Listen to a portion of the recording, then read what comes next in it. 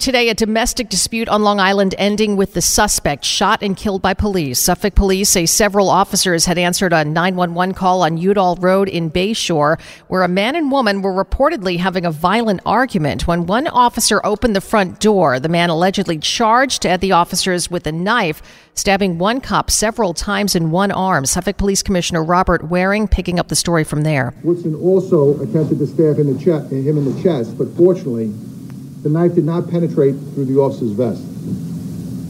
One officer deployed his taser, which was unsuccessful. A third officer fired a service weapon, striking Woodson and stopping the attack. The 33-year-old suspect later pronounced dead. The wounded officer's injuries have been repaired, but doctors at Stony Brook Hospital say they're concerned about possible nerve damage. Suffolk police say there was a 1-year-old baby in the house when it happened, but no word of any other injuries.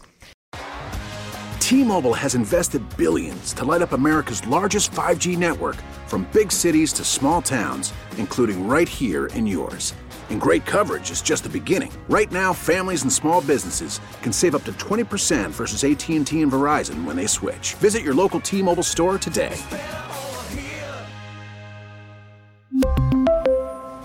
Plan savings with 3 lines of T-Mobile Essentials versus comparable available plans. Plan features and taxes and fees may vary.